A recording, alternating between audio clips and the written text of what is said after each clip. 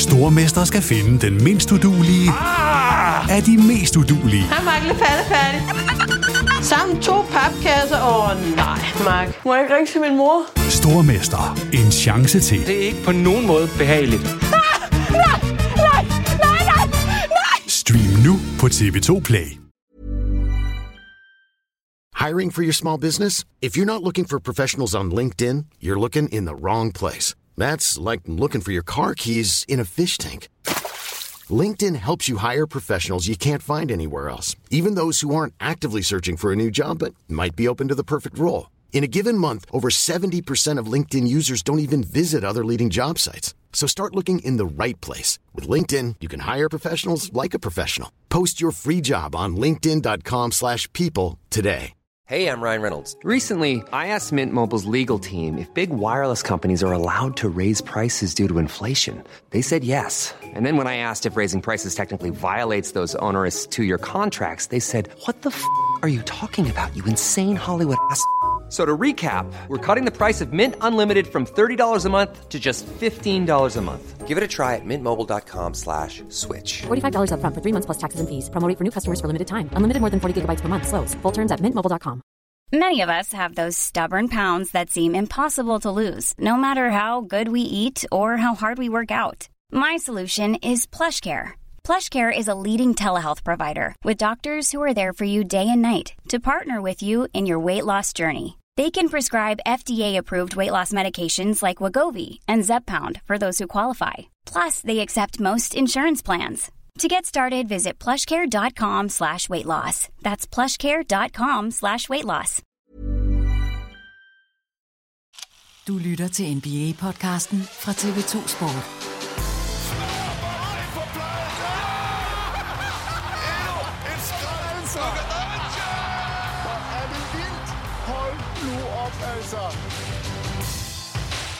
December er nået sit midtpunkt. Vi nærmer os de første 30 spillede grundspilskampe for holdene i NBA, og bedst som vi har dannet os de første reelle indtryk af sæsonen, og vi begynder at kunne ane et faktisk hierarki i denne udgave af verdens bedste basketballliga, ja, så får vi lige et par reminders om, at sejre ikke bare kommer til de hold, der på papiret ser stærkere ud. Bare spørg Celtics, Bucks, Pelicans og Suns. 4 tophold, der alle har lidt markante nederlag i den seneste uge. Velkommen indenfor i TV2 Sports NBA podcast. Det er i dag den 15. december 2022. 9 dage til juleaften, 16 dage tilbage af kalenderåret 2022, altså inden vi træder ind i 2023. Mit navn er Christoffer Vestrup, og jeg er som altid joiner TV2's NBA-ekspert Peter Wang.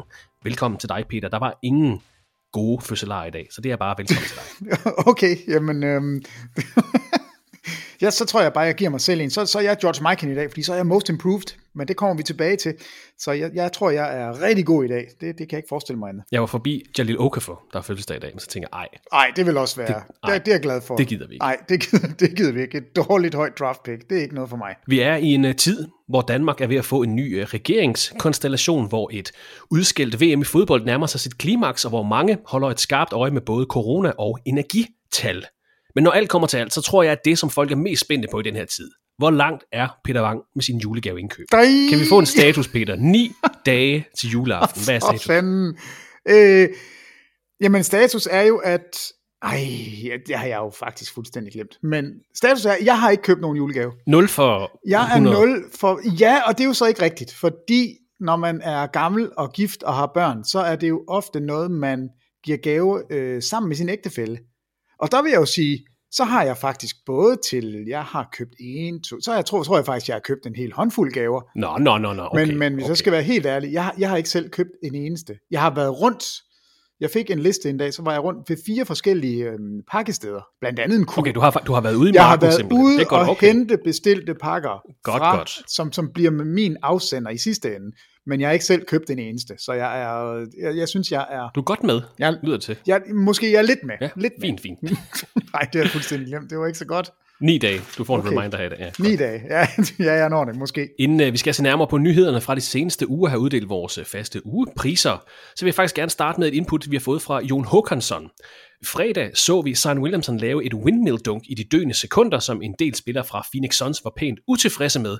Tænker, de bliver sure over, at han bryder en uskreven regel om, at man skal drible tiden ud, når man er oppe med så meget. Kender I til andre uskrevne regler i NBA og eksempler på, at de bliver overtrådt? Synes I, det er fair nok, at nogle spillere går meget op i at have et moralsk kodex? Og så spørger han også, om vi har uskrevne regler i podcasten. Tusind tak for dit input, Jon. Peter, vi har jo fået skabt sådan en mini-rivalisering på det seneste i top med Western Conference. Den her sekvens, som Jon beskriver, skete i fredags. Zion Williamson dunker i de døende sekunder af en kamp, hvor Pelicans er op med 9 point, og kampen jo reelt er afgjort. Du og Thomas Bilde kommenterede så det næste opgør mellem Pelicans og Suns søndag aften, den anden kamp på 3 dage mellem de to hold. Sjovt med lidt tænding mellem de her to hold, der altså kæmper om topplaceringer i Western Conference. Men hvad siger du til den her sekvens med, at Zion Williamson lige sætter et punktum i den første kamp, selvom det er jo noget, man normalt ikke gør? Jeg synes faktisk, det er lige præcis i den her sekvens, synes jeg, det er noget af det fedeste overhovedet. Fordi, og der tænker jeg meget på de fans, som er i hallen. Jeg tænker meget på, der sidder børn, der har betalt penge for at få lov til at komme ind, og en af de spillere, man allerhelst vil se, det er Zion Williamson. Og han gør det, som vi alle sammen håber på hver eneste gang, man har en mulighed for at se ham. Det er, at han laver et fuldstændig vanvittigt spektakulært spil. Det dunk, han laver, det er ikke bare sådan et lille fæsenligt. Altså, det er jo virkelig, det er et fedt dunk, han laver. Og så synes jeg, det hører med til historien, at det er jo ikke en sekvens, hvor Pelicans får fat i bolden, og så mangler der 10 sekunder, og så løber de ned og scorer. Der er jo faktisk 3 spil involveret i det her. Ja. Larry Nance laver et dunk, og der er der 24 sekunder tilbage. Der kunne de have holdt bolden i de 24 sekunder.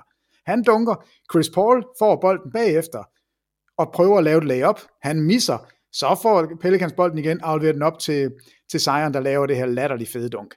Så jeg synes egentlig, at det er fuldstændig på sin plads, og jeg kan godt forstå, at man ikke det der rub it in, og det er jo det, modstanderne bliver sure over. Altså de her point, de er ligegyldige, I skal ikke ydmyge os, og jeg er fløjtende ligeglad med, at Chris Paul synes, det er irriterende, og det synes jeg bare er latterligt. Men det er jo også det, der skaber, at man sidder 2 dage efter og glæder sig endnu mere til en kamp. Det er jo lige præcis sådan noget som det her, og derfor er jeg fuldstændig fortaler for det.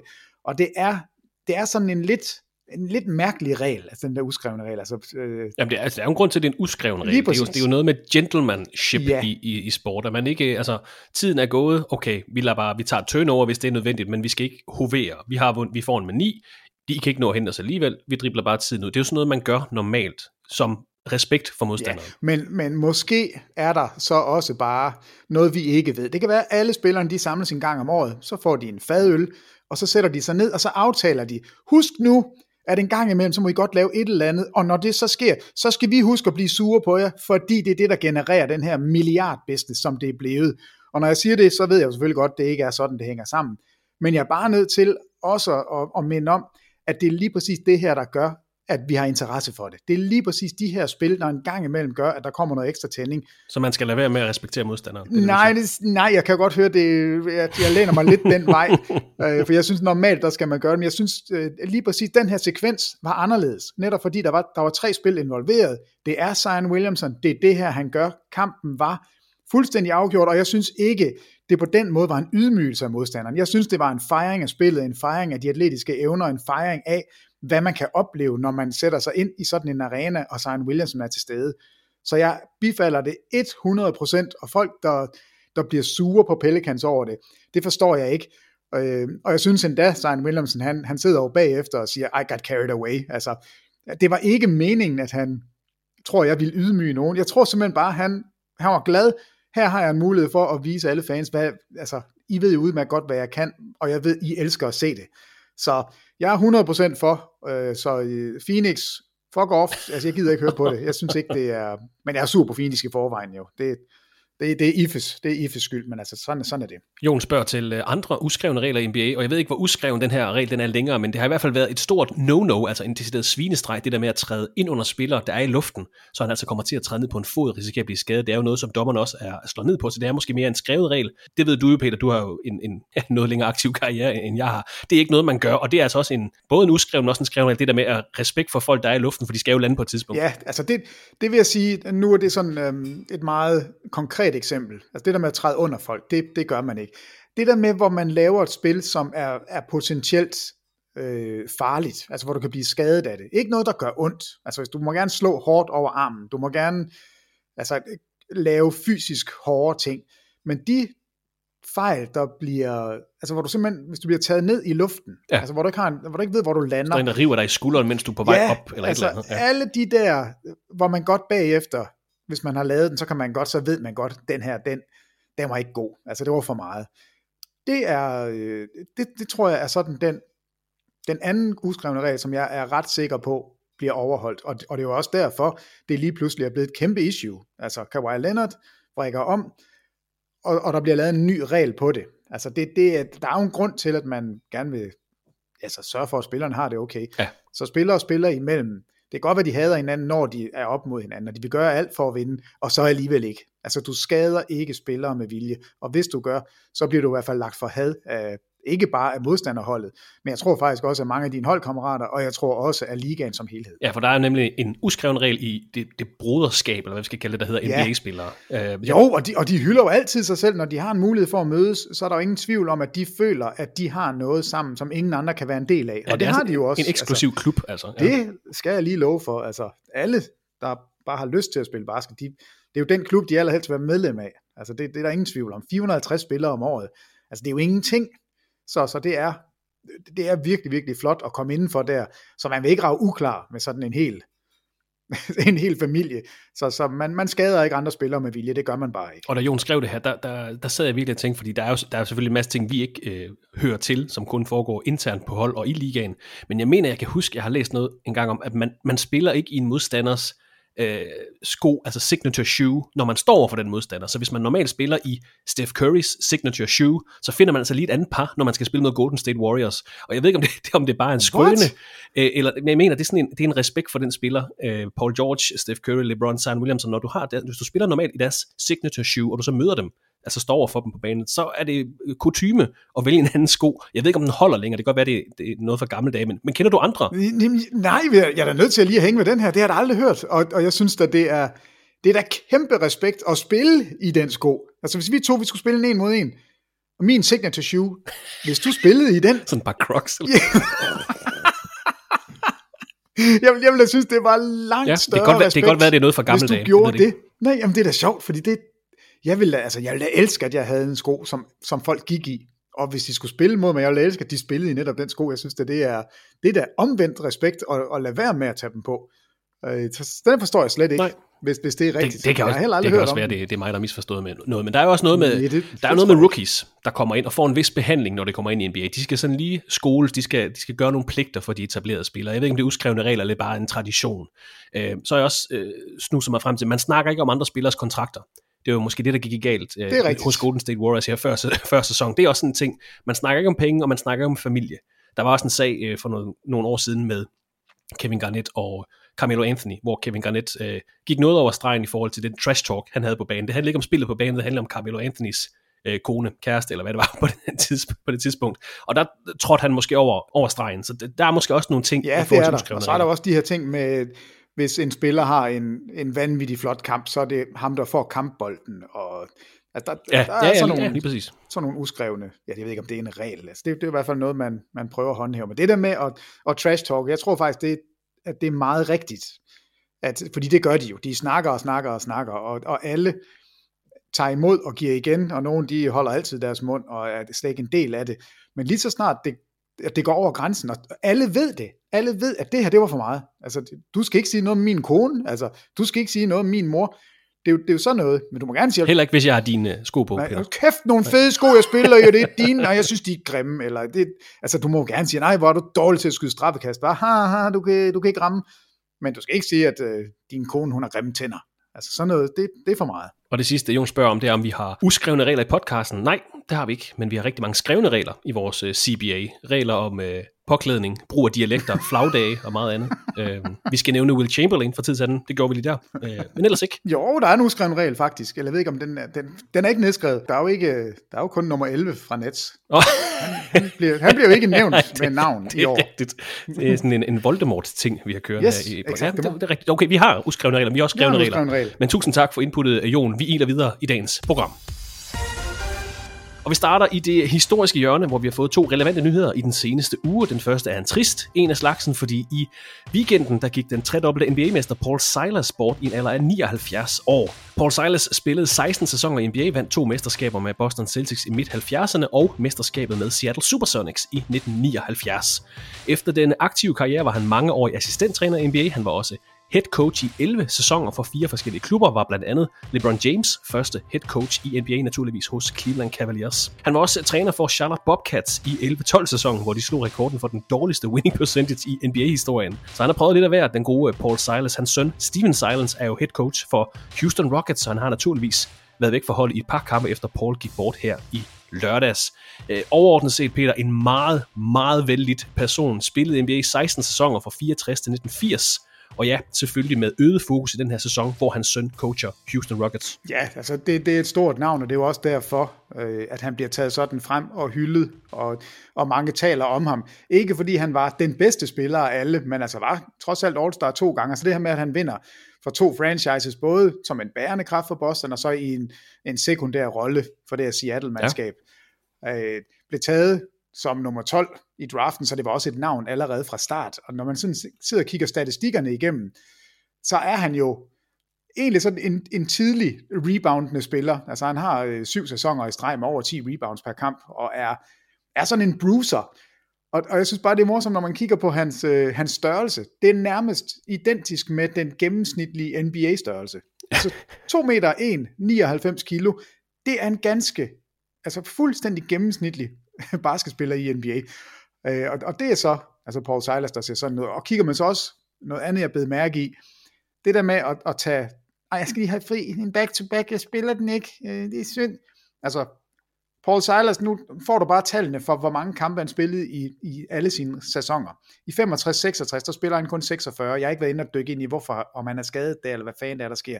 Men ellers så spiller han 79, 77, 82, 89, 78, 81, 80, 80, 82, 82, 81, 81, 82, 82, 82. Sagde du 89 i en sæson? Sagde det? 79. Nå, 79. Jeg siger, hold da op. Nå, men altså, han spiller stort set alle kampe hele karrieren igennem, også okay. Han kommer op og er 36 år gammel. Der er ikke noget piv, og det er altså ikke, fordi det er sådan en lille bænkspiller, der kommer ind og ikke rigtig laver noget. Han er sådan en bruiser, en rebounder, en tough spiller. Og hans rygte, nu hørte jeg nogle gamle historier om ham, hvordan han som træner, altså fysisk, har altså simpelthen været op og tage fat i spillere og løfte dem op ad væggen og råbe og skrige af dem og nærmest komme til håndgemæng og jagte spillere ud og ind af kontorer og altså være virkelig der var noget tænding på. Altså det var jeg slet ikke klar over. Det er jo fordi rigtig mange nu hylder ham, og så kommer alle de her ting omkring ham. Jeg synes bare, det er ret fascinerende. Men en kæmpe karriere og et stort navn, og jeg synes en rigtig god måde at sige farvel på, og heldigvis så bringer han jo arven efter ham, bliver jo bragt videre via hans søn, så på mange måder er det her, det er en dejlig måde at sige farvel på, og selvfølgelig er det trist, men det bliver fejret på den rigtige måde, synes jeg. Og altså 16 aktive sæsoner, så over et årti som assistenttræner, over 11 sæsoner som head coach, så det er også et navn, man skulle forholde sig til i næsten 4 årtier i NBA, Paul Silas. Jamen nu kommer vi jo tilbage til den NBA-familie. Altså lige pludselig, det kan godt være, at folk de synes, det er eddermame irriterende at spille mod Paul Silas, fordi han slog, og han skubbede, og han bed og krassede. Men nu, der er det jo en del af familien, der er det jo, altså vi alle sammen husker, hvad det var for en spiller, og alle har positive ting og gode ting at sige om ham. Det er, du er en del af familien forever, men Silas er noget, altså på sådan den øverste hylde, fordi han netop har haft så mange forskellige roller og har været en del af det så længe. Og nu vil vi er forbi familien Silas, inden vi lige kommer til stilling og sådan noget. Vi er nødt til at sende lidt props til Houston Rockets. The Kingslayers, som vi kalder dem i den her uge. 6-4 seneste 10 kampe. 2 sejre over Phoenix Suns og sejre over Bucks og 76ers. De har haft et par gode uger. De har vores gode venner podcast Martin Lindskjold nok også. Om ikke andet, så skal de nævne Houston Rockets med Steven Silas som cheftræner. En anden nyhed her i det historiske hjørne, det er, at NBA fortsætter deres trend med at navngive ligaens mange trofæer efter spillere. Og vi har faktisk også fået offentliggjort nye udgaver af de store årlige individuelle priser. I sidste sæson, der blev et nyt mesterskabstrofæ og Finals MVP-trofæ offentliggjort. Man indførte også Eastern og Western Conference Finals MVP-titler og trofæer, man navngav de trofæer, som vinderne af Eastern Conference Finals og Western Conference Finals vandt, opkaldt efter henholdsvis Bob Cousy og Oscar Robertson. Man indførte faktisk også trofæer til de hold, der ender som nummer 1 i deres division. Vi gider ikke snakke om divisioner, Peter, det ved jeg godt, men de får trofæ alligevel. Men tidligere i den her uge, der fik vi så nyheden om, at NBA har nu opkaldt 5 af deres 6 store individuelle priser efter spillere, og man har indført en ny pris, NBA Clutch Player of the Year.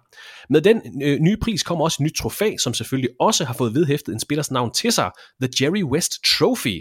Lad os lige starte med den her isoleret set, Peter. En ny årlig pris, som vi altså skal forholde os til, når vi kigger på et NBA-grundspil. Vi skal både, altså når vi kigger tilbage på grundspillet, når vi starter en sæson, hvem vinder mod den her Clutch Player of the Year? Hvad tænker du umiddelbart, da du hørte om den her nye pris? Altså,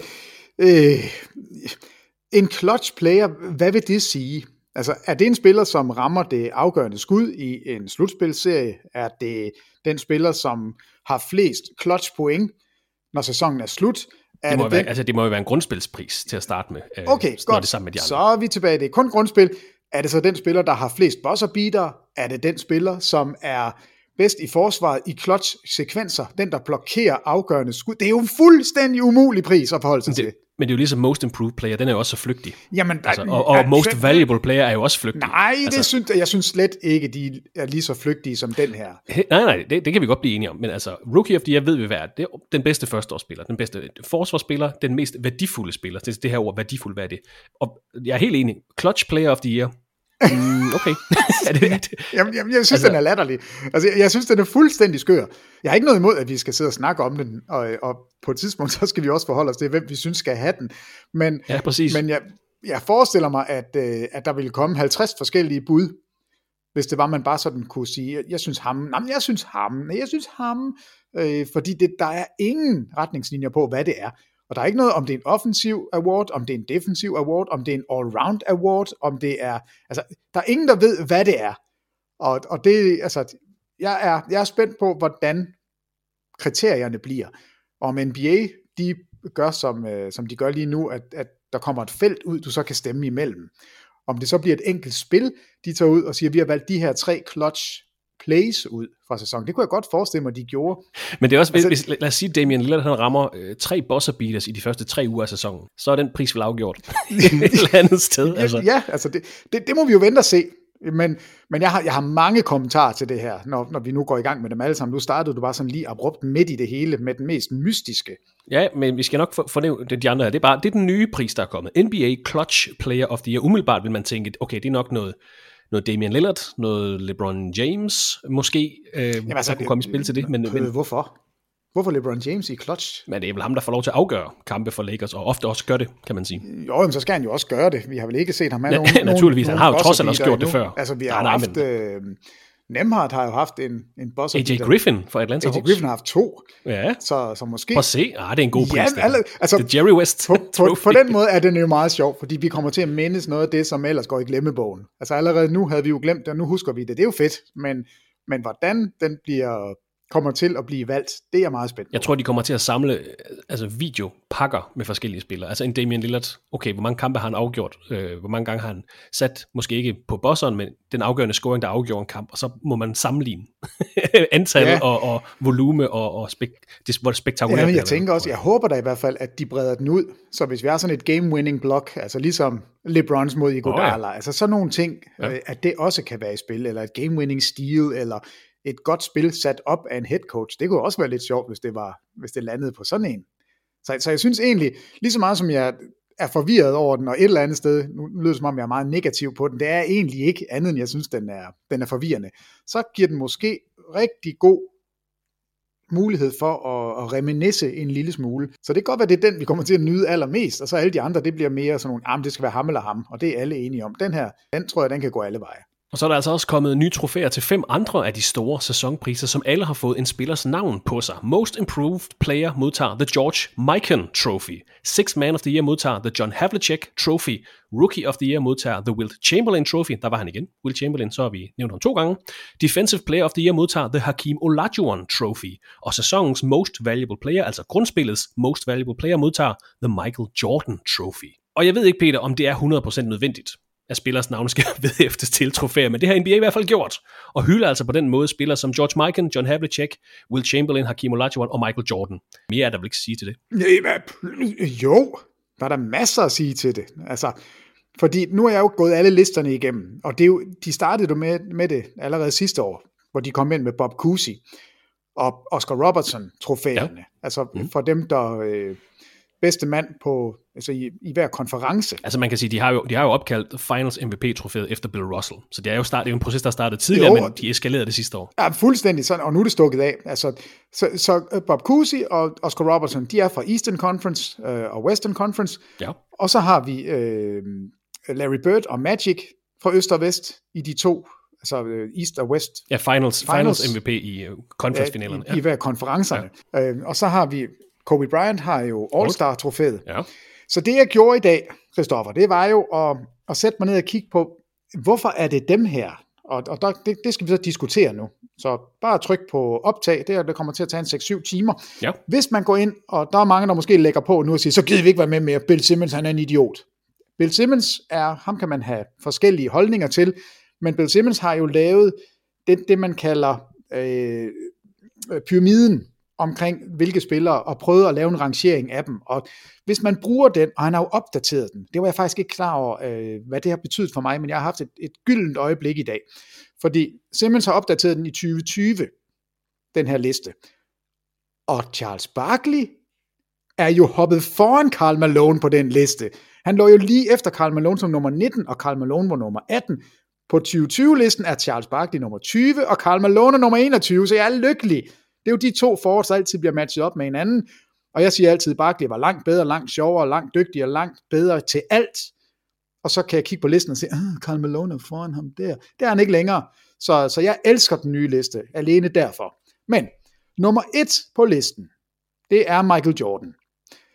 Og vi skal ikke diskutere, om det skulle han ikke have været. Han er nummer 1 på listen. Han har fået MVP-trofæet, og jeg synes, det er det helt rigtige valg. Også selvom han ikke er den, der har vundet flest MVP'er, er jo så nogen, der vil sige. Ja, og det kunne jeg også godt sige. Altså Kareem har 6 MVP'er, og Jordan har kun 5. Men det Michael Jordan har gjort for NBA, der er ikke nogen, der kan være i tvivl om, at det er Michael Jordan, som har skabt NBA til det er i dag. Altså det er hans fodaftryk, der står på alle økonomiske aftaler, på alle spillere, der drømmer om at blive ejer af et franchise, på alle mulige måder. Dem, der har begyndt at få skokontrakter, dem, der har begyndt at tjene flere penge på merchandise, end de gjorde på at spille, det stammer fra Michael Jordan. Yes. Altså, han er ubestridt kongen, og så har han altså, selvfølgelig har han vundet 6 Finals MVP'er, han har vundet 6 finaleserier, han har aldrig været uden kamp 7 i finalerne, og ja, han har også tabt, inden han nåede til finalen tidligere, men han har vundet på den største scene, han har gjort det igen og igen og igen, og der var en aura omkring ham. Altså, det her er den bedste spiller, vi kan ikke slå ham. Og man prøvede alt muligt og beskrevet bøger om, hvad skal vi gøre? Men der var ikke noget at gøre. Jordan er den bedste. Han fik MVP-trofæet fuldstændig perfekt. Så har vi LeBron James er nummer 2 på listen.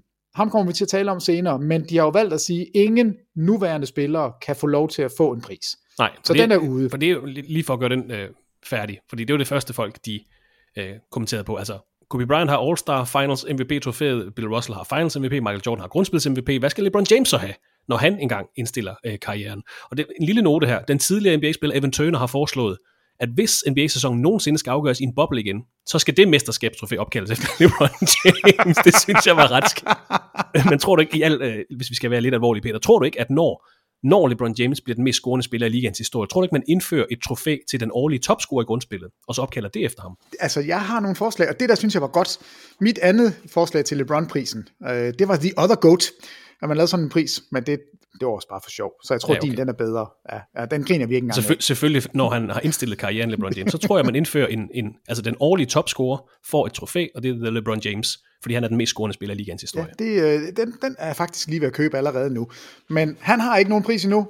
De skal nok give ham en, jeg er enig med dig, men han er ude af ligningen. Nummer 3 på listen, det er Bill Russell. Han har jo Finals MVP. Den synes jeg også passer fint. Når man vinder 11 mesterskaber på 13 sæsoner, så kan man noget.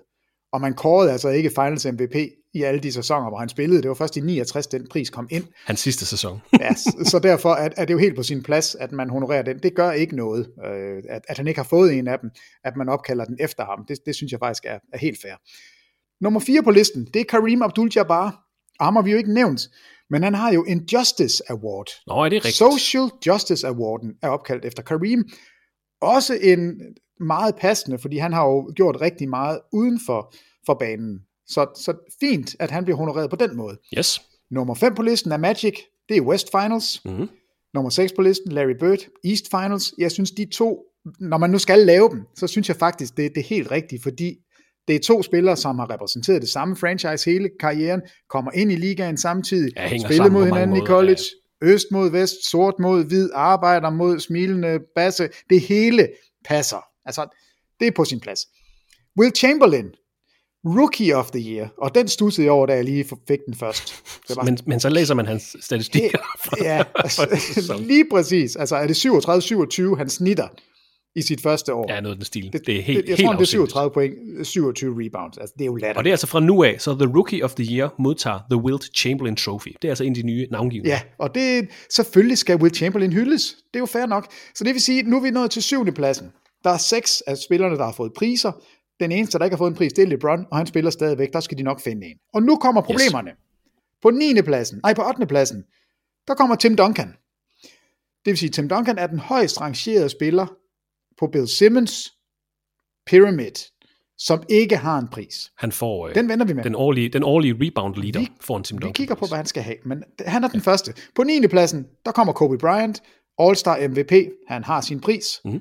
Jeg synes også, den er fair. Han er en af de, hvis ikke den mest underholdende All-Star-spillere. Altså har altid været breathtaking. Altså yes. Spillet sit egner sig perfekt til All-Star-kampe, og har jo, hvor mange MVP er der, han har ved All-Star-kampe? Har han 5? 3 eller 4. Han har 1000. Ja. Han er i hvert fald nok til at være All-Star MVP-champ, så det er et godt trofæ. På 10. pladsen, Jerry West. Han har clutch performer, clutch player. Nu får vi se, hvad det er. Oscar Robertson er nummer 11. Han har en conference. Hakeem har en Defensive Player of the Year award. Og så kommer vi ned. Nu begynder der så at være lidt længere imellem. På 13. pladsen, der kommer Shaq. Så det vil sige, nu har vi altså LeBron, som er spiller lige nu. Så har vi Duncan, og så har vi Shaq, som ikke har nogen priser. Ja. På 14. pladsen, der har vi Moses Malone. Han skal jo også have en eller anden plads skal han have, hvis du spørger mig. Men synes du ikke, der er et spring mellem Shaq og Hakeem Olajuwon, for eksempel? Det ved jeg faktisk ikke, om jeg synes. Altså, nej. Hvis jeg synes, der er forskel på de 10 første, og så dem, der kommer bagefter.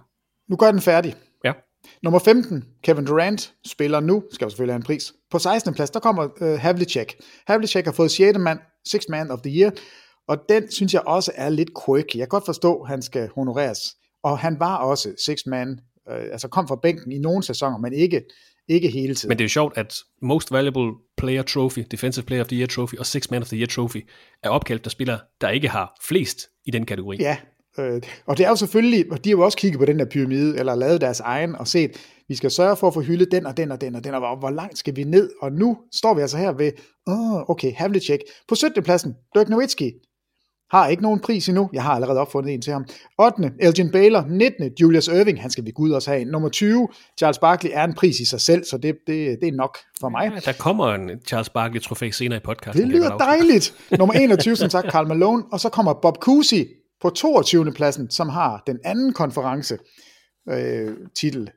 Og så skal vi helt ned på 44. pladsen i pyramiden for at finde George Mikens Most Improved. Ja. Så det vil sige, at alle priserne er nu inden for de 44 topspillere, altså top 44, hvis vi skal tage pyramiden. Så det, jeg synes er interessant, det er jo at se, hvilke spillere bliver vi nødt til at give noget, når deres karriere er slut. Altså LeBron skal jo have noget. Det kan vi ikke komme udenom. Jeg synes jo også, at Dirk Nowitzki bør få noget for det, han lavede for international basket, for at blive ved det samme hold, for at vinde mod alle odds, for at have et nok, og det er grunden til, at jeg har allerede givet ham en pris, altså har det mest patenterede skud ud over Kareem Skyhook, så er der ingen tvivl for mig at se om, at Dirk Nowitzki, han skal have Signature Shot Awarden. Så den laver vi lige. Det er Dirk Nowitzkis. Og så har jeg lavet en... Ikke bedste, ikke amerikaner i ligaen. Jo, den tænkte jeg også på, men så kommer Antetokounmpo bare på et tidspunkt og siger, hvorfor fik jeg ikke den, fordi jeg er den bedste. Altså, Dirk Nowitzki, han må også gerne få bedste international, eller The International Trophy, fordi det er ham, der bærer de internationale spillere ind. Altså, den kan jeg også godt købe, men jeg synes, min Signature Shot Awarden, den lyder bare så flot. Så har jeg ikke The Stupid Man, but The Stoic Man. Det er Tim Duncan. Så vi skal altså hvert år kåre en spiller, som er stoisk rolig og er mega god. Det bliver Tim Duncans Award. Den kan du godt book it. Det er 100%. Jeg ringer. Ja, det er godt. Og så tror jeg, at man indfører, lidt ligesom du siger, scoring champ, altså at de får et trofæ, som så bliver opkaldt efter LeBron. Det kunne jeg godt forestille mig. Og så laver de et rebound-trofæ, som bliver opkaldt efter Moses. Det vil også være velfortjent. Fordi han var en tossegod, specielt angers-rebounder. Så der vil man snakke lidt om ham. Og så tror jeg, der havde jeg ikke set den der med LeBron komme. Nej, det bliver måske Durant, der får den, fordi jeg har en anden pris, som jeg tror bliver LeBrons. Det bliver in-season tournament MVP. Den tror jeg kommer. Okay. Der skal vi have et stort navn. Der kunne jeg godt forestille mig, at det blev LeBron. Lidt fæsent i forhold til de andre, men jeg kan godt se, den er ikke dårlig. Og så har jeg en, den hedder The Skinny Bitch. Og det er jo fordi Kevin Durant skal jo have en pris. Altså han er jo Slim Reaper, det synes jeg lyder ringe. Og Skinny Bitch, det er jo også en drink. Så derfor må man gerne sige. Men tror du ikke, at de på et tidspunkt udvider ikke MVP-feltet, men så kårer de sæsonens bedste guard og kalder det Steph Curry Awards? Eller nej, fordi den hedder Season's Best Shooter. Ja, okay. The Shooter Award. Ja. Og den ved jeg så ikke. Det kan godt være, at hvis du er med i 50, 40, 90 klubben et år, så er det dig, der får den. Eller hvis du sætter rekord i 3-pointsprocenter. Eller hvis du har den højeste true shooting percentage. Jeg ved ikke, hvad kriteriet skal være, men Steph Curry skal jo selvfølgelig honoreres for et eller andet omkring det der absurd gode skud. Hvad er Steph Curry på den der pyramideliste? Hvor højt er han? Han er oppe på 23. pladsen. Så han accelererer jo. Okay, så under Karl Malone og Charles Barkley. Ja, og Bob Cousy. Og lige foran Kawhi Leonard. Og, det er en underlig liste. Og foran Kevin Garnett. Jamen, det er jo fordi, at han stadigvæk er spiller. Det er selvfølgelig også for 20, nu har han vundet sit fjerde mesterskab. Ja, okay. Altså, hvis han opdaterer den i dag, så tror jeg, at han ryger op, og han ender der. Det snakkede man i hvert fald meget om, efter de vandt mesterskabet sidste år, Golden State Warriors. Hvor rangerer Steph Curry? Og mange snakkede om top 15, top 20 i hvert fald. Ja, men altså, vi kan da godt tage listen. Nu prøver vi lige. Nej, det gør vi lige bagefter. Nu gør vi lige. Den husker vi. For så prøver vi to lige at se, hvor vi placerer ham nu. For jeg har en sidste. Altså Kevin Durant, det er jo Skinny Bitch, og så har vi The Best Shooter, og In-Season Tournament, og så har jeg den sidste her. Hvad gør vi med Giannis? Hvilken award skal han have? Fordi han skal jo have en. Og hvis, skal alle have en award? Skal vi have 40 awards til hver sæson? Nej, ikke alle, men Dirk Nowitzki, hvis du giver ham den som International Player of the Year, det var egentlig den, jeg synes, at Giannis skulle have. Men har Giannis ikke overhalet Dirk Nowitzki? Jo, men Dirk Nowitzki skal jo have Signature Shot of the Year, og derfor kan vi give International Player of the Year til Giannis. Ja, det kunne jeg godt tænke mig. Hvad gør vi så med Jokic? Ja, det var lige præcis. Og hvad gør vi med Doncic, når han kommer? Så må de finde på noget. Og Wembanyama? Best Fat Twins. Nej, Skinny Bitch og Fat Twins, det går ikke, det her. Nej, men lidt pudsigt, da jeg så den her oversigt, Peter, der studsede jeg lidt over. Man har ikke redesignet Coach of the Year-prisen i den her store redesign af sæsonpriser. Tror du, det er, fordi man venter på, at Greg Popovich stopper som træner? Jeg har ikke skænket det en tanke, før du siger det, men ja, det håber jeg da. Fordi det vil da være nemt, nu du er i gang med det her. Hvorfor så ikke kalde det The Red Auerbach Trophy, eller The Phil Jackson Trophy? Jeg har ikke hørt noget om Coach of the Year. Jeg tror, man venter på Greg Popovich. Det er da The Popovich Trophy, det er jeg da sikker på. Ej, hvor er jeg træt af, det er dig, der siger det, er ikke mig. Det er godt tænkt. Jeg tror, altså, virkelig godt tænkt, Christoffer. Jeg går jo meget op i awards, men jeg tænkte den der, fordi det første folk snakkede om, okay, hvad skal LeBron James have? Og så sad jeg og tænkte, jamen, det er jo rigtigt. Det er jo et meget reelt spørgsmål. Så jeg tror, de laver sådan en topscorerpris. Og så sad jeg og kiggede, hvorfor hulen har de ikke den her Coach of the Year med? Så det må næsten være derfor, fordi det er Auerbach, Phil Jackson, hvad hedder han ham, der er GM i Miami? Pat Riley. Det er en af de tre, eller Popovich. Og når de nu ikke har gjort det, jamen jeg tror, du har ret. Er det så fordi, de ved, at det her det er Popovichs sidste sæson, og derefter vil man så gøre det? Fordi det er velfortjent. Det er slet ikke det vil være det helt rigtige. Det vil være forkert at give den til nogen andre. Så jeg synes, det er det rigtige. Nu har jeg ikke flere awards der, som jeg lige kunne finde på, men vi laver lige øvelsen med Steph Curry. Nu fortæller jeg dig et navn, og så siger du, han er foran ham. Og hvis ikke, så siger du... CV'et 2 MVP'er, 4 mesterskaber, 1 Finals MVP, den eneste unanimous MVP, den bedste skytte i NBA's historie. Det er bare lige hurtigt CV'et, on top of my head. Ja, og flest træer i en sæson, flest træer i en kamp. Flest træer i NBA's historie. Ja. Og ikke i en kamp, men flest gange over 10 træer i en kamp. Og altså på alle måder anerkendt som den bedste skytte nogensinde, og har hævet barren for, hvad gør man som trepointsskytte, har revolutioneret spillet. Yes. Okay, Michael Jordan. Skal jeg sige over eller under? Nej, du skal sige nej eller ja. Hvad er spørgsmålet? Under? Nej, er han over? Ja, han er under. Under. LeBron James? Under. Bill Russell? Under. Kareem Abdul-Jabbar? Under. Magic? Under. Nej, under. Jeg skulle lige tænke mig om 5 mesterskaber. Ja, Magic og Bird? Under. Wilt? Under. Nå, jeg er ikke kæmpe stor Will Chamberlain-fan. Under, okay. Ja. Nej, men nu, det er de 7 første spillere, og nu begynder man allerede at vakle en lille smule. Jeg kunne mærke, du vaklede lidt allerede ved Magic og Bird, og det kan jeg synes, jeg har Duncan over Will Chamberlain, men jeg har Curry under Duncan. Okay. Ja, så jeg elsker Duncan, så jeg er med på alt, hvor vi roser ham. Duncan nummer 8. Ja, under. Det vil sige, Duncan er bedre end Steph Curry. Ja, det synes jeg ikke. Ja, det er fint. Kobe Bryant. Over. Godt. Men det er jo, altså Kobe, han er nummer 9 på listen. Jerry West. Over. Oscar Robertson. Over. Hakeem. Over. Shaq. Ja. Over. Moses. Ja, over herfra. Kevin Durant. Ja. Havlicek, Dirk, over. Baylor, altså Barkley under, klart under. Karl Malone, Kusi, Bob. Så vi ligger meget, meget tæt på 10. pladsen. Altså, om det er... Han bedre end Kobe, det er jeg godt nok i tvivl om. Jamen, 8, 9, 10, 11, altså det er der omkring, vi er. Så han, altså... Og det er der, jeg tror, han ender, når det er slut. Altså. Ja, første indskydelse er bedre end Kobe, så tænker man sig lige om sådan, den er der måske ikke helt nu. Og Shaq, han havde bare sådan en underlig karriere. Jamen, jeg tror, man kigger rigtig meget på alt det gøjl og gak, han lavede, og tænkte, havde du bare brugt tiden på at være rendyrket basketspiller, hvad kunne du så ikke have drevet det til? Altså nej, det er svært. Ja, sjovt. Jamen, det er en sjov øvelse at lave, og det er jo også den, de har siddet og lavet det, de skulle lave navne til de her awards, altså hvor sætter vi skellet? Og nu synes jeg, det er lidt sjovt, at vi har Maikan på 44. 20. pladsen. Ja. Men omvendt, så kan jeg godt lide, at han får en pris. Jeg synes ikke, det skulle have været Most Improved. Det synes jeg er helt kuksi-kaksi, at det er den, han får, fordi, altså, hvorfor i alverden? Altså Most Improved, du kigger på hans rookie-sæson, jeg sad lige og kiggede på den nu, han kommer ind i ligaen og fører ligaen 28,3 point per kamp. Altså, og så scorer han 27,4, 28,4, 23,8. Han bliver nærmest ikke på noget tidspunkt bedre, end han er i sin første år. Så Most Improved, ja okay, fra ingenting til det her, det er rigtigt. Fra du ikke spillede i ligaen, til du spillede i ligaen. Så var du ret improved, det er rigtigt nok. Og den, nu hørte jeg også nogen omtale den her, at den skal vi jo vente med. Den skulle man have givet til Giannis, fordi han har været Most Improved. Og jeg kan egentlig bedre lide, at han kommer ind som en international spiller. Men jeg kan godt lide, at George Mikan bliver fremhævet, fordi han er ligaens første superstjerne. Han bliver også kommissær for ABA. Ja. Og altså, han er jo sådan et kæmpe navn, og er den første rigtige superstjerne i NBA. Og de ændrer reglerne på grund af George Mikan, fordi han var for stor og for stærk. Altså, det er lidt, det er sjovt, og han er med. Og man skal huske på, at han var altså en 6'10" spiller. Det er 2,8 meter. Hvis du er 2,8 meter tilbage i 48-49 sæsonen, jamen altså, jeg havde været en gigant i 48. Så det her, altså jeg skulle slet ikke være født nu, og jeg skulle egentlig slet ikke have født i det her land. Jeg skulle være født i Kina i 1945. Du er ikke værdsat i din egen tid som ægte kunstner. Nej.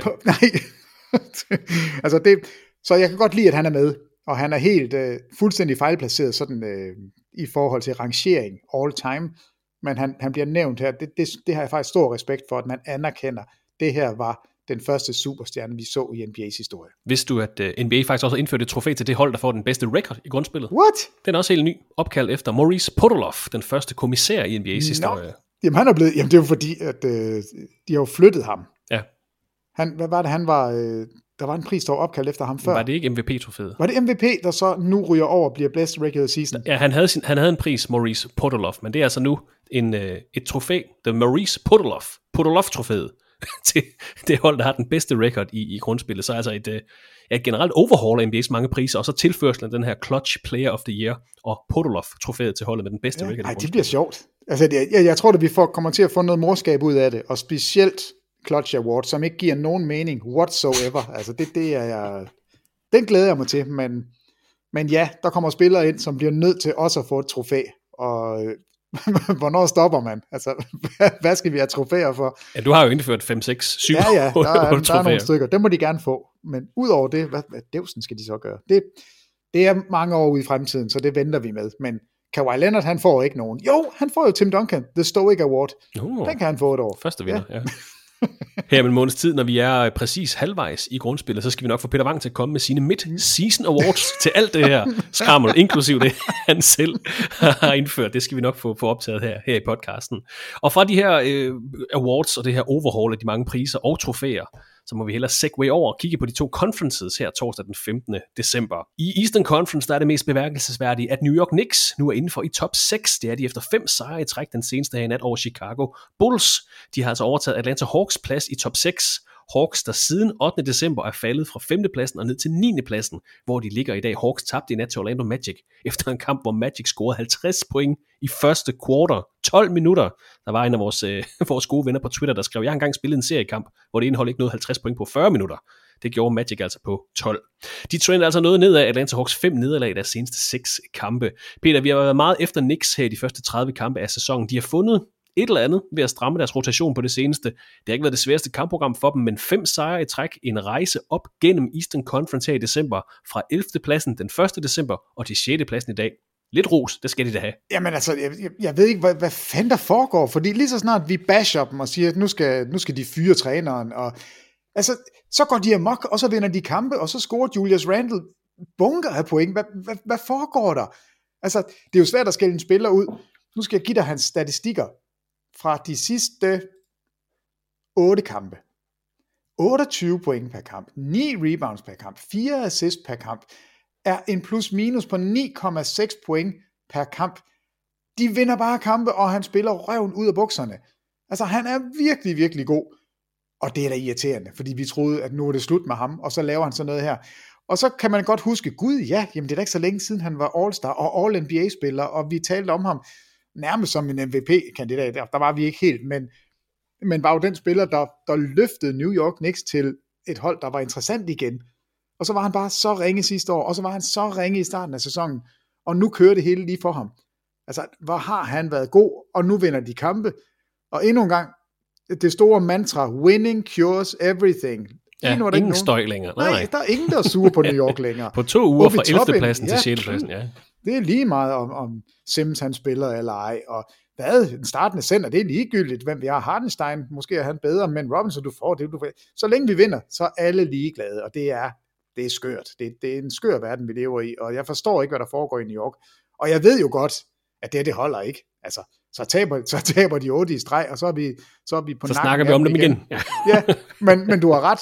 Ros skal de godt nok have, når det går godt, og den mest udskilte spiller overhovedet af dem alle sammen, det er Julius Randle, og han skal have kæmpe ros for at have steppet op på et tidspunkt, hvor alle var efter ham. Han har gjort det godt, og New York, de vinder sammen med ham. Og de udgør altså en top 6 Eastern Conference sammen med Philadelphia 76ers, Brooklyn Nets, Cleveland Cavaliers, Milwaukee Bucks og Boston Celtics, der altså stadig sidder på førstepladsen med den bedste record i hele ligaen. Og vi har lige hørt, at center Robert Williams så småt er på vej tilbage for dem. Spændende, hvordan den proces bliver altså for ham tilbage ind i rotationen. Vi nævnte Atlanta Hawks, der trender nedad, 3-7 i deres seneste 10 kampe. I den her sammenhæng, der er vi også nødt til at nævne Washington og Charlotte, dem vender vi tilbage til lige om lidt. Men er vi også nødt til at holde lidt øje med Toronto Raptors, Peter, altså 6 nederlag i deres seneste 8 kampe, 3 nederlag i træk, 2 af dem til upåagtet Orlando Magic. Skal siges, de er uden OG Anunoby og Precious Achiuwa for tiden. Og jeg ved godt lige nu, der vil du sige, jeg kan se en positiv point differential, jeg kan se en positiv net rating, jeg er ikke nervøs. Men profilerne spiller for dem. Altså, det er kun 2 kampe, de måtte undvære Anunoby. De har vel ikke været sådan synderligt konstante eller imponerende endnu i sæsonen? Nej, altså jeg er faktisk en lille smule nervøs, fordi jeg ser ikke et hold, der sådan sætter sig igennem mod de dårligere mandskaber. Altså, en ting er, hvis du taber til de rigtig, rigtig gode hold, og du spiller lige op med dem. Men lige nu, der har man ikke en fornemmelse af, at Toronto, de kan sætte sig på nogen kampe. Altså, der kan man ikke sætte flueben, før de skal møde Thunder, eller de skal møde Rockets, eller Spurs. Altså, dem kan de også godt tabe til. Og det jeg troede, og det jeg håbede for Toronto, det var jo, at de ville være så gode med den roster, de har nu, at de med tilførelsen, altså lave en ny Kawhi Leonard, altså sige, vi finder den superstjerne. Vi venter til Durant, han ikke kan holde det ud længere i Brooklyn.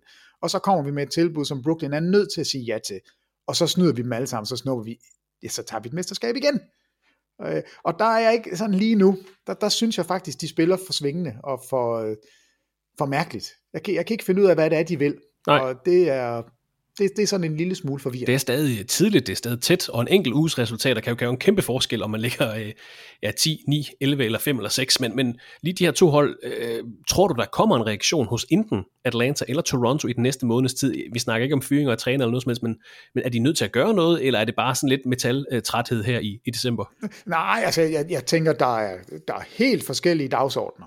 Altså Toronto, ja, de spiller ikke så godt, som vi havde forventet. De ligger stadigvæk med en positiv point differential. De ligger stadigvæk indenfor, i det mindste i play-in-kampene. Så på den måde er jeg ikke voldsomt nervøs. Det er mere, jeg er bare sådan lidt skuffet over, at de ikke kan finde et konstant spil. Jeg er derimod rystende nervøs, hvis jeg er Atlanta Hawks-fan. Altså det her eksperiment ser ud til at backfire big time. Altså det er ikke det, de havde forventet. De ligger langt under det, de skulle, og det ser ikke ud, som om det fungerer, og Trae Young er altså lige så forfærdelig, hvis ikke mere, end han har været før. Og der er mange, der peger på, at nu skulle vi se den her nye Trae Young-version. Vi skulle se ham gøre det, han gjorde i college i Oklahoma. Vi skulle se ham prøve at efterligne Steph Curry noget mere. Altså spille off-ball, bevæge sig uden bold, sætte screening og være med i spillet, uden at være boldholderen. Og det gjorde han også i starten. Nu kan jeg selvfølgelig ikke statistikkerne i hovedet, men inden for de første 5 kampe, tror jeg nok, at han satte 3 gange så mange screeninger, end han nogensinde havde gjort, og spillede faktisk den rolle, man havde håbet på.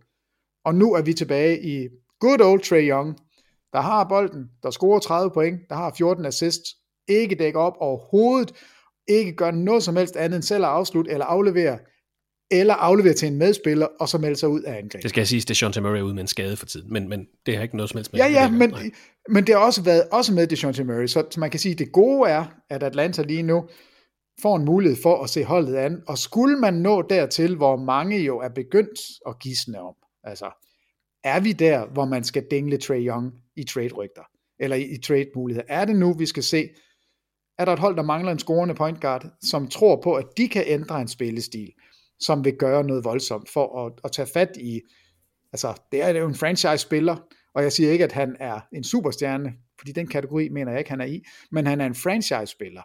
De sidder i hallen, børnene klæder sig ud som Trae Young, de sidder og laver cool Trae, altså hvor de sidder og fryser, og altså han er jo ansigtet på det her hold, det er Trae Youngs hold, men han er, altså det er jo ikke, jeg tror ikke, at det er Toronto, der skal melde sig ind i den snak, men han er en spiller, som deler vandene, og historierne omkring, hvordan holdkammerater ser ham, hvordan øvrige spillere i ligaen ser ham, er ikke positivt. Altså han er ikke den her vældige leder, som går forrest, og som alle ser op til. Jeg tror, mange er mega sure på ham. Altså jeg tror, han er irriterende at spille sammen med. Jeg tror, det er besværligt. Altså jeg tror, der er en grund til, at John Collins løber rundt og afslutter færre gange, han nogensinde har gjort, og er blevet rygtet i trade rumors i årevis. Jeg tror godt, det her det kan vende, og det så bliver Trae Young, man kigger på. Fordi han har ikke gjort det godt, og holdet præsterer ikke godt. Altså det er langt under forventet at ligge på 9. pladsen lige nu. Men det er hverken Hawks eller Raptors, der lider mest i Eastern Conference lige for tiden, fordi Washington Wizards har tabt 8 kampe i træk, og 11 af deres seneste 12 kampe. Vi skal snakke meget mere om dem på lørdag, hvor vi to, Peter, skal kommentere deres opgør mod Los Angeles Clippers på TV2 Sport X. Så lad os bare lige gennemsnakke om Wizards til på lørdag. Charlotte Hornets har tabt 6 kampe i træk, og er det nye bundhold i Eastern Conference tabt i nat til Detroit Pistons efter overtid en interessant kvalifikationskamp i vores Waiting for Wembanyama sweepstakes. Og der er jo desværre også kommet ærgerlige nyheder ud fra Detroit i den seneste uge. Peter, jeg tror bare, vi er nødt til at springe over i vores Waiting for Wembanyama segment, når vi nu er i den her afdeling af NBA.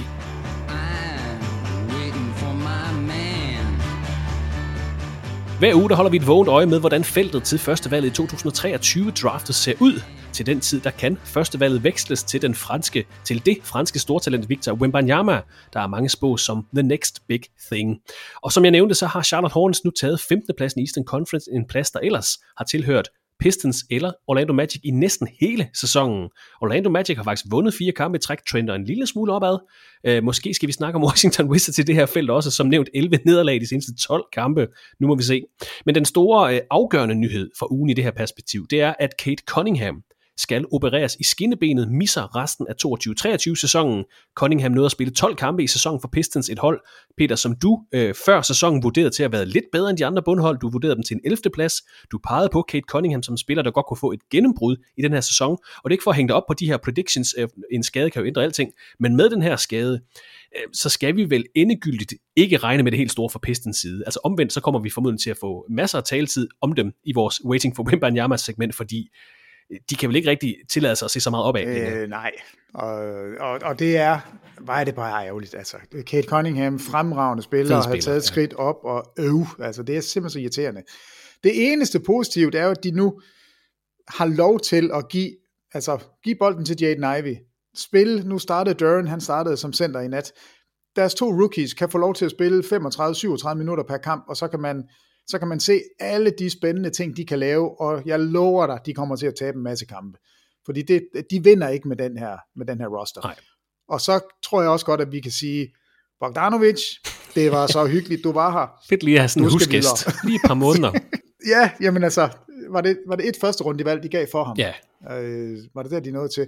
Altså, jeg kan ikke huske præcis, hvad de fik, men det, de har givet, kan de få, ikke 10-fold, men de kan i hvert fald få det samme tilbage igen. Så det har været, jeg synes, det var en god idé på tidspunktet, altså få ham ind, få Cade Cunningham sammen med en skytte, få de unge rookies til at spille op af dem.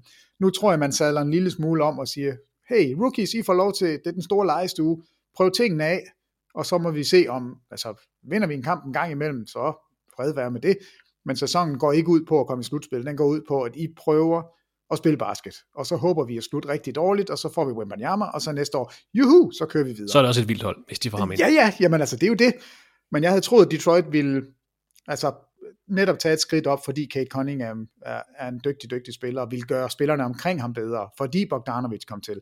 Nu tror jeg, man laver det om. Man hentede Bogdanović for Kelly Olynyk og Saben Lee, så ikke engang første rundevalg. Nej, ikke engang første rundevalg. Så må ikke de kan få et første rundevalg for ham nu. Altså, hej Lakers, hvad siger I?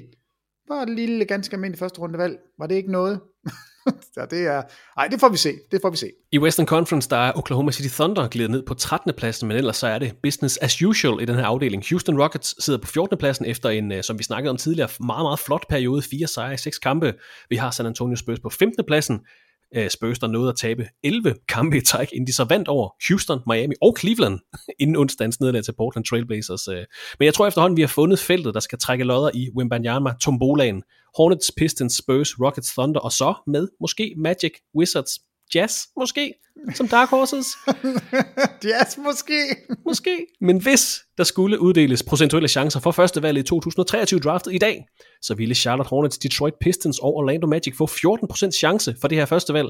San Antonio Spurs ville få 12,5%, og Houston Rockets, The Kingslayers, ville få 10,5%. Og således er vi kommet over i Western Conference, hvor der er sket lidt mere siden vores seneste podcast. New Orleans Pelicans sidder stadig på førstepladsen, men den deler de nu med Memphis Grizzlies, der har vundet 5 kampe i træk og 8 af deres seneste 9 kampe. Efter et lille dyk, der har Denver Nuggets vundet 3 kampe i streg op på 3. pladsen, og så har vi Portland Trail Blazers, der lidt ligesom New York Knicks i Eastern Conference har været på en lille rejse her i december. De startede nemlig i december på en 10. plads, nu ligger de nummer 4, en del 4. plads i Western Conference, sammen med Phoenix Suns.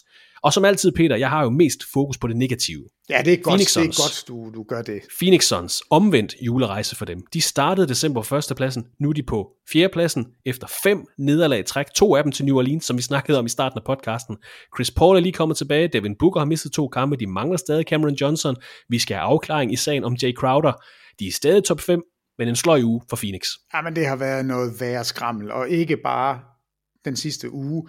Jeg synes, vi er nødt til at gå tilbage og kigge på de sidste 7 kampe og se, hvad er det egentlig, der foregår. Ja. Altså, Devin Booker har ikke spillet de seneste 2. Men de første 5, han spillede, der snitter han altså kun 21 point per kamp, og han er minus 8,4 point per kamp i de 5 styk. Og de har tabt 6 af 7. Nu får du lige nogle tal, hvordan deres rating ser ud over de 7 kampe i hele ligaen. Altså den eneste sejr, de har haft, det var så heldigvis en stor sejr. Det har hjulpet dem en lille smule i statistikkerne. Der smadrer de Spurs med 38 point. Tillykke med det. Altså alle de andre kampe, der har I fået nogen på munden. Men offensivt har de været det 10. bedste mandskab. Det er okay. Altså det kan man faktisk godt leve med, fordi det er, hvis du er i top 10 i 2 kategorier, så er du der, hvor du vil være, hvis du gerne vil spille med, hvor det bliver rigtig sjovt. Der, hvor det går helt galt for dem, den defensive rating. De er nede som nummer 27 over de sidste 7 kampe. En net rating på 26. De har været ualmindelig ringe. Du får lov til at score point i feltet, som du har lyst. De fejler i et væk. Altså det der foul rate, hvor de sender modstander på straffekastlinjen, der er de nummer 27 af 30 hold, og det er ikke en god statistik at være højt placeret i. Du giver simpelthen point væk hver eneste aften, det vil sige, at du skal være langt bedre skydende end de andre, hvis du hele tiden laver fejl. Så point i feltet, masser af fejl, elendigt forsvar, og så har vi jo selvfølgelig Kanye West tweetet, som jo har sat det hele i gang. Vi er jo nødt til at nævne det, fordi Kanye West er åbenbart... Hedder han stadig det? Ja, det ved jeg faktisk ikke engang. Men i hvert fald så tweeter han noget med, at hans ekskone, Kim Kardashian, har været sammen med Chris Paul. Og så ruller det derfra. Og tweetet bliver taget ned, og Twitter siger, du må ikke sige sådan noget på Twitter, nu er du banned herfra, du må ikke være der. Men alle ved det jo godt, og Chris Paul og Jada Crawley, hedder hans kone, det vidste jeg ikke, men det gør hun. De har 2 børn sammen, og nu er Jada Crawley måske sur på Chris Paul. Og i hvert fald, så er der også et eller andet med Devin Booker, som jo dater Kendall Jenner, og så... Nej, ikke længere. De har slået op, Peter. De har slået op, ja, men det er jo så halvsøsteren til Kim Kardashian. Så lige nu, lige siden det her tweet kom ud, så har de tabt 6 ud af 7, og det hele falder sammen. Det er da trist, at Kardashian curse strikes again. Kardashian curse is for real. Det er vanvittigt. Men spøg til side, det her hold er i knæ lige nu, og hvis du kigger på deres skadesliste, altså det er jo helt absurd. De er jo alle sammen skadet. Nu, den seneste, der er på, det er Ayton, som også er ude nu. Ja. Så det ser ikke ud, som om det bliver bedre. Altså, den eneste, der holder sammen på noget som helst, det er Michael Bridges. Han løber rundt og spiller helt alene, fordi alle de falder som små tinsoldater rundt om ham, og han løber rundt derinde helt alene. Han spiller 1 mod 5 i begge ender af banen. Det er da synd. Ja, lidt synd. Jeg synes, han skal have noget hjælp. Kanye West hedder bare Ye nu. Hedder han Ye? Y-E. Y-E. Ye. We are the knights who say Ye. Point til dem, der forstår den reference. Yes, det er i orden. Vi er nogle gamle mænd. Peter, hvis vi deler Western Conference op i 2, top 6, og så pladserne 7-12 i den anden. Jeg tror ikke, vi skal regne med ret meget mere fra Oklahoma City Thunder, Houston Rockets og San Antonio Spurs. Hvilket hold i hver af de her 2 afdelinger, altså i top 6, og så på pladserne 7-12, hvilket holds resultater kommer du til at holde mest øje med i de sidste 2 uger af december? Altså enten i forhold til, om de bevæger sig op eller ned, eller om de kan beholde deres nuværende position. Har du et bud på det? Altså et hold i top 6, og et hold på pladserne 7-12? Jamen altså, det oplagte bud er jo Phoenix i top 6, fordi de var så gode, overraskende gode i starten. Ja. Altså det var jo et af de helt store samtalepunkter. Det var jo, hvordan kan det være, at Phoenix bliver ved med at spille så godt? En ejer, der har lavet haft den her fatale sommer, og nu skal sælge sit hold. Hele balladen med Jay Crowder, alt balladen med DeAndre Ayton, skaden til Cam Johnson, hvordan kan de vinde? Og nu, altså de ligger jo nok der, hvor man kunne forvente, men problemet er bare, at vi så dem være så gode, og nu er de så ringe. Hvad er det for en vej, de så går? Altså, er det her, vi er, eller fortsætter de med at trende nedad? Altså dem er jeg er virkelig bekymret for dem, fordi de ser ikke godt ud lige nu, og der er ikke noget forstærkning på vej. Det er jo ikke sådan, man siger, nu kommer Chris Paul tilbage, og så bliver alt godt. Han er kommet tilbage, og det er noget værd lort, og nu er Devin Booker ude. Altså, der er ikke den der Superman, der kommer ind og redder dem. Og jeg synes også, jeg kan læse, når de bliver nævnt i trade-rygter Phoenix Suns, så står der altid som en parentes, Phoenix Suns er ikke interesseret i at have mere cap på bogen, indtil man har fundet en ny ejergruppe. Så de er sådan lidt i limbo i forhold til, jeg tror godt, de kan komme af med Jay Crowder, og så få en cirka samme løn. Men der kommer heller ikke en forstærkning udefra til, før de har fundet en ny ejergruppe. Nej, og altså, nu er der så kommet et bud, så jeg lige på $3 milliarder på Phoenix. Nej, det var ikke meget. Så det kan hvad være. er det Golden State Warriors lige blevet vurderet til? Er det 7,7 milliarder? Eller sådan 7,8 eller sådan noget? Det er helt vildt. Du holder øje med Phoenix Suns ja, næste jeg holder uge virkelig øje med Phoenix. Det må jeg sige. Men kan vi lige blive ved den, og så kigge på play-in-kampene? Hvis vi nu lige siger, at det her det er play-in-feltet. Sacramento er nummer 7. Utah Jazz, det er jo nok dem, vi er lidt forundret over, de ligger her, de er nummer 8. Så er det Dallas Mavericks og Golden State Warriors. En meget fed play-in-kamp. De skulle spille play-in-kampe. Og så sidder Lakers og Minnesota uden for play-in-kampen og kigger ind og må bare se, jamen det er jo simpelthen en katastrofe det her. Vi er ikke engang med i play-in-kampene. Hvad skal vi dog gøre? Altså det er jo helt kuksi-kaksi, at man ikke med de 2 hold kommer indenfor. Men hvilket af de her 6 hold i på pladserne 7-12. Det hedder altså lige nu Sacramento Kings, Utah Jazz, Dallas Mavericks, Golden State Warriors, Minnesota Timberwolves og Los Angeles Lakers. De sidste 16 dage i december. Hvilket holds resultater eller flugt op og ned i Western Conference holder du mest øje med, hedder det? Ja, men det er nok, jeg tror det er Sacramento faktisk, fordi okay. jeg håber sådan, at de kan bevare det der spil, de har lavet. Fordi man kan godt være overrasket over, at de er gode. Det er jeg egentlig ikke så overrasket over, når jeg tænker over det, fordi vi vidste godt, de ville få en god offensiv. Vi vidste godt, at det her hold ville kunne noget. Så jeg håber sådan, at de hænger i. Jeg vil gerne se Sacramento få en god sæson. Jeg er ikke bekymret for Golden State. Altså, jeg ved godt, Steph Curry har slået sine skuldre, og vi ved endnu ikke, hvad det betyder. Men de har den der switch, som de kan trykke på, og så er det bare... Altså, skal jeg snart til at trykke på den, hvis de skal nogen sted? Ja, altså de er jo ikke udenfor. Det er jo ikke, der er ikke panik, synes jeg ikke. Jeg synes, der er lidt mere panik hos Lakers, som har 11 sejre og 16 nederlag, selvom de faktisk har gjort det godt. Der er jo begynder at være et stykke vej op bare til play-in-kampene. Og Minnesota, som har kastet alt på et bræt og hænger udenfor, der synes jeg også, der må være panik. Jeg er ikke nervøs for Warriors. Jeg er lidt nervøs for Dallas, på den måde, at nej, det er svært for dem. Altså, det er virkelig svært, hvis ikke Doncic han er fuldstændig på. Og det er han næsten hele tiden, men han får bare forsvindende lidt hjælp. Altså, det er... De starter, altså, så du kampen mod Cleveland i nat? Altså, den står 16-2, inden de har nået at trække vejret. Og der bliver scoret point i feltet igen og igen. Og så er kampen nærmest slut. Altså, en imponerende kamp fra Cleveland. Så de to hold... Utah, de skal nok tabe. Bare roligt. Altså, de skal nok komme udenfor. Det stopper det her. De trender nedad lige så langsomt, det kan ikke være anderledes. Og som Peter er inde på, vi er desværre nødt til at holde et ekstra øje med nyhederne fra Golden State Warriors. Steph Curry måtte udgå fra nattens opgør mod Indiana Pacers med en skulderskade. Vi holder vågent øje med, hvad der kommer af nyt i den sag. Et andet vågent øje, der konstant søger efter Kelle Dækker i verdens bedste basketballliga, det tilhører naturligvis Peter Wang, der forhåbentlig har fundet en vinder af nok det mest prestigefyldte pris i dansk nichesports podcast regi, ugens Real MVP Award. Og hvis det var en officiel pris i NBA, hvilket det snart bliver, så skulle der jo også en tidligere spillers navn på, så ugens Real MVP-vinder modtager The Charles Barkley Trophy. Yeah! Det er et trofæ, der er noget tungere end de andre trofæer i NBA. Men har du fundet et godt navn til os? Jeg har fundet så mange, men jeg er kommet med en top 3, fordi der er 3, jeg er nødt til at tage frem, og så er der en, der får den. Selvfølgelig er vi nødt til at hylde Kyle Kuzma. Er vi det? Det er vi. Er han ikke på vej? Siger han ikke, han vil væk fra Washington Wizards, der har tabt? Det er slet ikke derfor, vi hylder ham, Christoffer Vestrup. Du har ikke fulgt med i nyhedsstrømmen. Kyle Kuzma har lavet sæsonens første 27-7 og 7. Der var den. Så Kyle Kuzma er nu med på den her utrolig dejlige liste, som LeBron James bare er for ring til at ramme. Altså, nej, jeg kan godt snit 27-7 i karrieren over 20 år, men jeg kan ikke lave en eneste kamp ud af milliardkampe, hvor jeg kan ramme den lige spot on 27-7. Det kan Kyle Kuzma. Tak for alle tweets, jeg har fået omkring det, fordi det er godt, I følger med derude, når Christoffer han nu er faldet helt af på den. Kyle Kuzma, du får ikke prisen, men du bliver nævnt her, og så topper han den. Ja, men han topper den lige ved at være 27 år gammel, da han laver den. Er han født den 7. juli? Det vil være, så stopper Kosmos. Det er han ikke, okay. Fordi så vil vi bare, så vil vi lægge ligaen ned nu og bare kun hylde Kyle Kuzma. Præcis. Nej, så nummer 2, Nicolas Batum skal have lidt ros.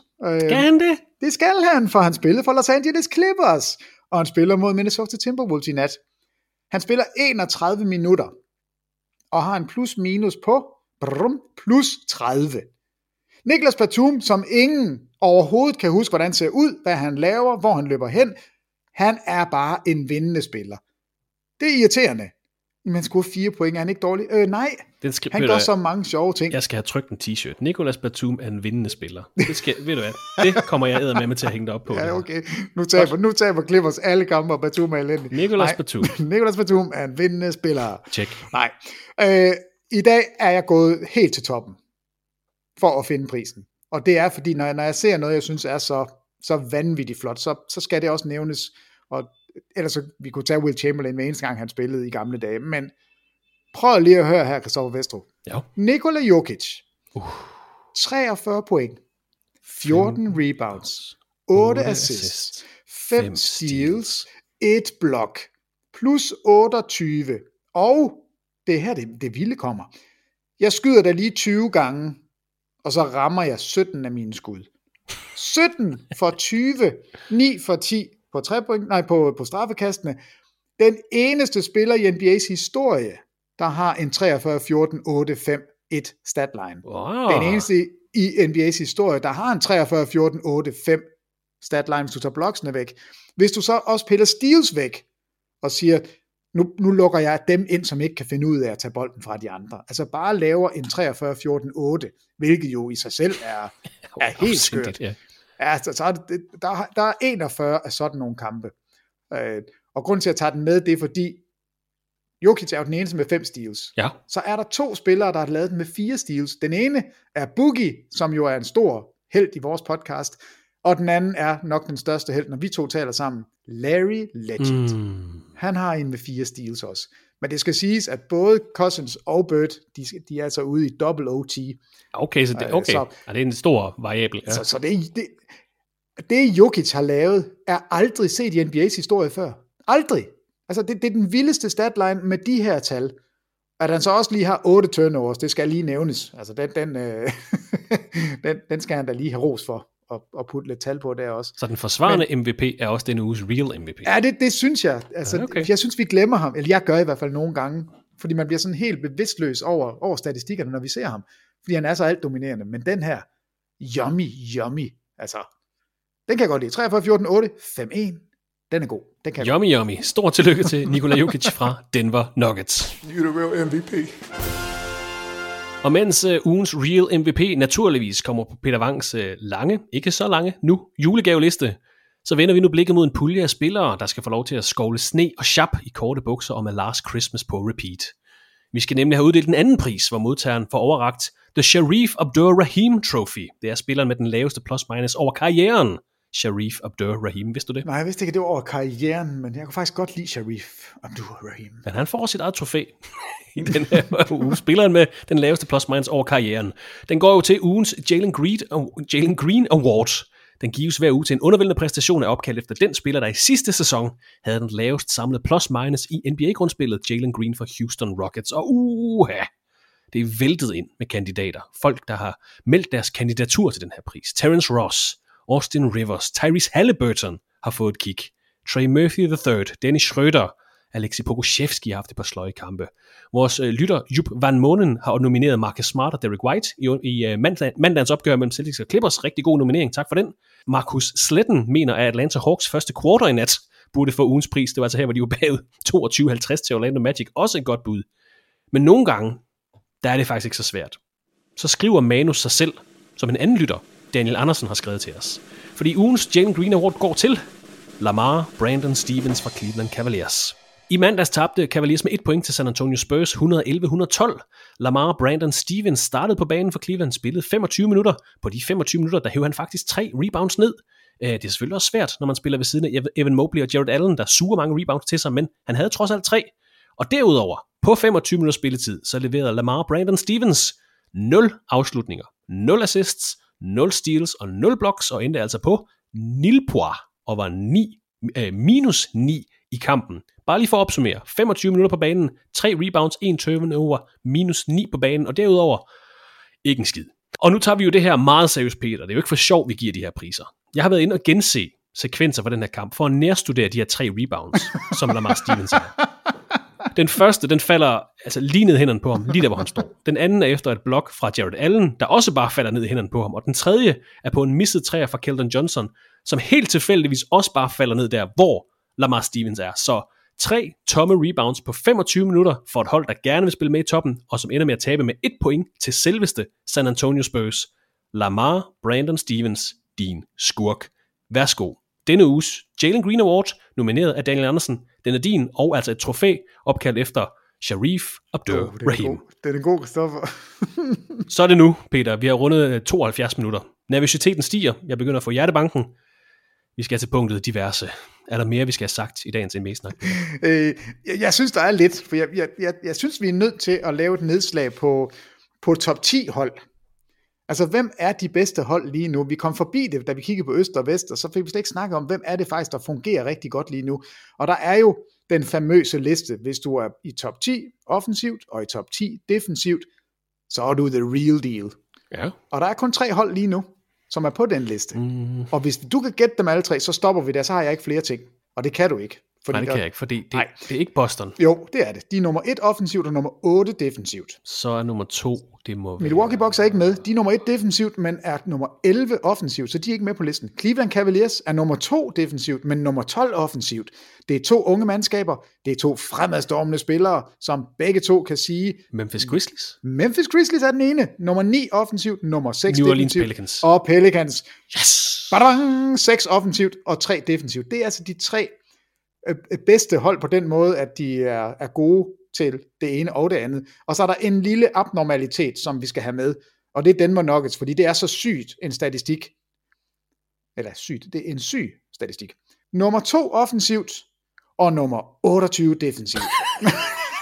Prøv nu lige at tage nogle sammen. Var det ikke det, vi snakkede om før sidste sæson, at det var spørgsmålet ved Denver, kan de hænge sammen defensivt? Det kunne de så godt de sidste 2 sæsoner. De er rigtig, nej, altså de skal jo op til nummer 15, hvis vi skal tage dem rigtig alvorligt. Men nummer 2 og nummer 28, det er vanvittigt. Jeg synes, det er bare sjovt, når man sidder og kigger på det der. Men Jokic, han fik i det mindste en award. Så du gættede rigtigt, og derfor så lukker du munden på mig. Jeg har ikke mere at komme med. Det er en rigtig god fast ting her i podcasten. Hvis jeg kan gennemskue, hvad Peter han har at sige, så kan vi lukke munden på. Yes. I weekenden, der har vi 2 kommenterede NBA-kampe på programmet lørdag kl. 22.00. Der kan du på TV2 Sport X se opgøret mellem LA Clippers og Washington Wizards. En kamp, der bliver kommenteret af Peter Wang og undertegnet. Søndag aften kl. 21.00, der er det Thomas Bilde og Peter Wang, der sidder klar i NBA-studiet med opgøret mellem Boston Celtics og Orlando Magic. Og så vil jeg også lige nævne, at du den 25. december kan se 5 direkte NBA-kampe, når vi fejrer Christmas Day på TV2 Sport. De kampe kan du høre mere om i næste uge, hvor vi sender en podcast på gaden med fokus på sæsonens juledagskampe. Den 25. december er der jo et rigtig meget lækkert NBA på TV2 Sport. Hele dagen fra klokken 7 om morgenen. Vi skal nok sende et program ud på vores sociale medier. Der venter en travl periode for dig, Peter. 2 kampe i weekenden, podcast, crunch time og de der julegaver. Jeg lader dig slippe for i dag. Tak for din tid. Jeg køber ud af det. Jeg køber en i dag. Det er godt. Det gør jeg. Ja. Tak for din tid i dag, Peter. Vi tak selv. Jeg glæder mig til på lørdag. Det skal nok blive godt, Christoffer. Og tak til dig, der lyttede med i dagens NBA-snak. Ha' en fortsat god uge og god fornøjelse med weekendens kampe, og på genhør i næste afsnit af NBA-podcasten fra TV2 Sport.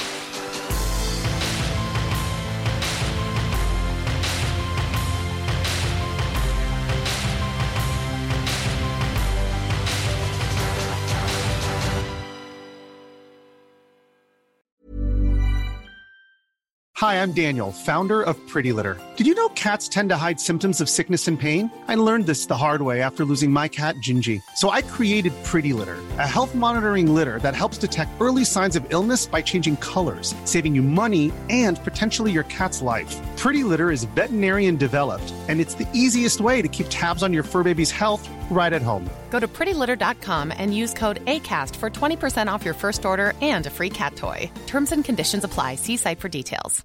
When you make decisions for your company, you look for the no-brainers. And if you have a lot of mailing to do, Stamps.com is the ultimate no-brainer. It streamlines your processes to make your business more efficient, which makes you less busy. Mail checks, invoices, legal documents, and everything you need to keep your business running with Stamps.com.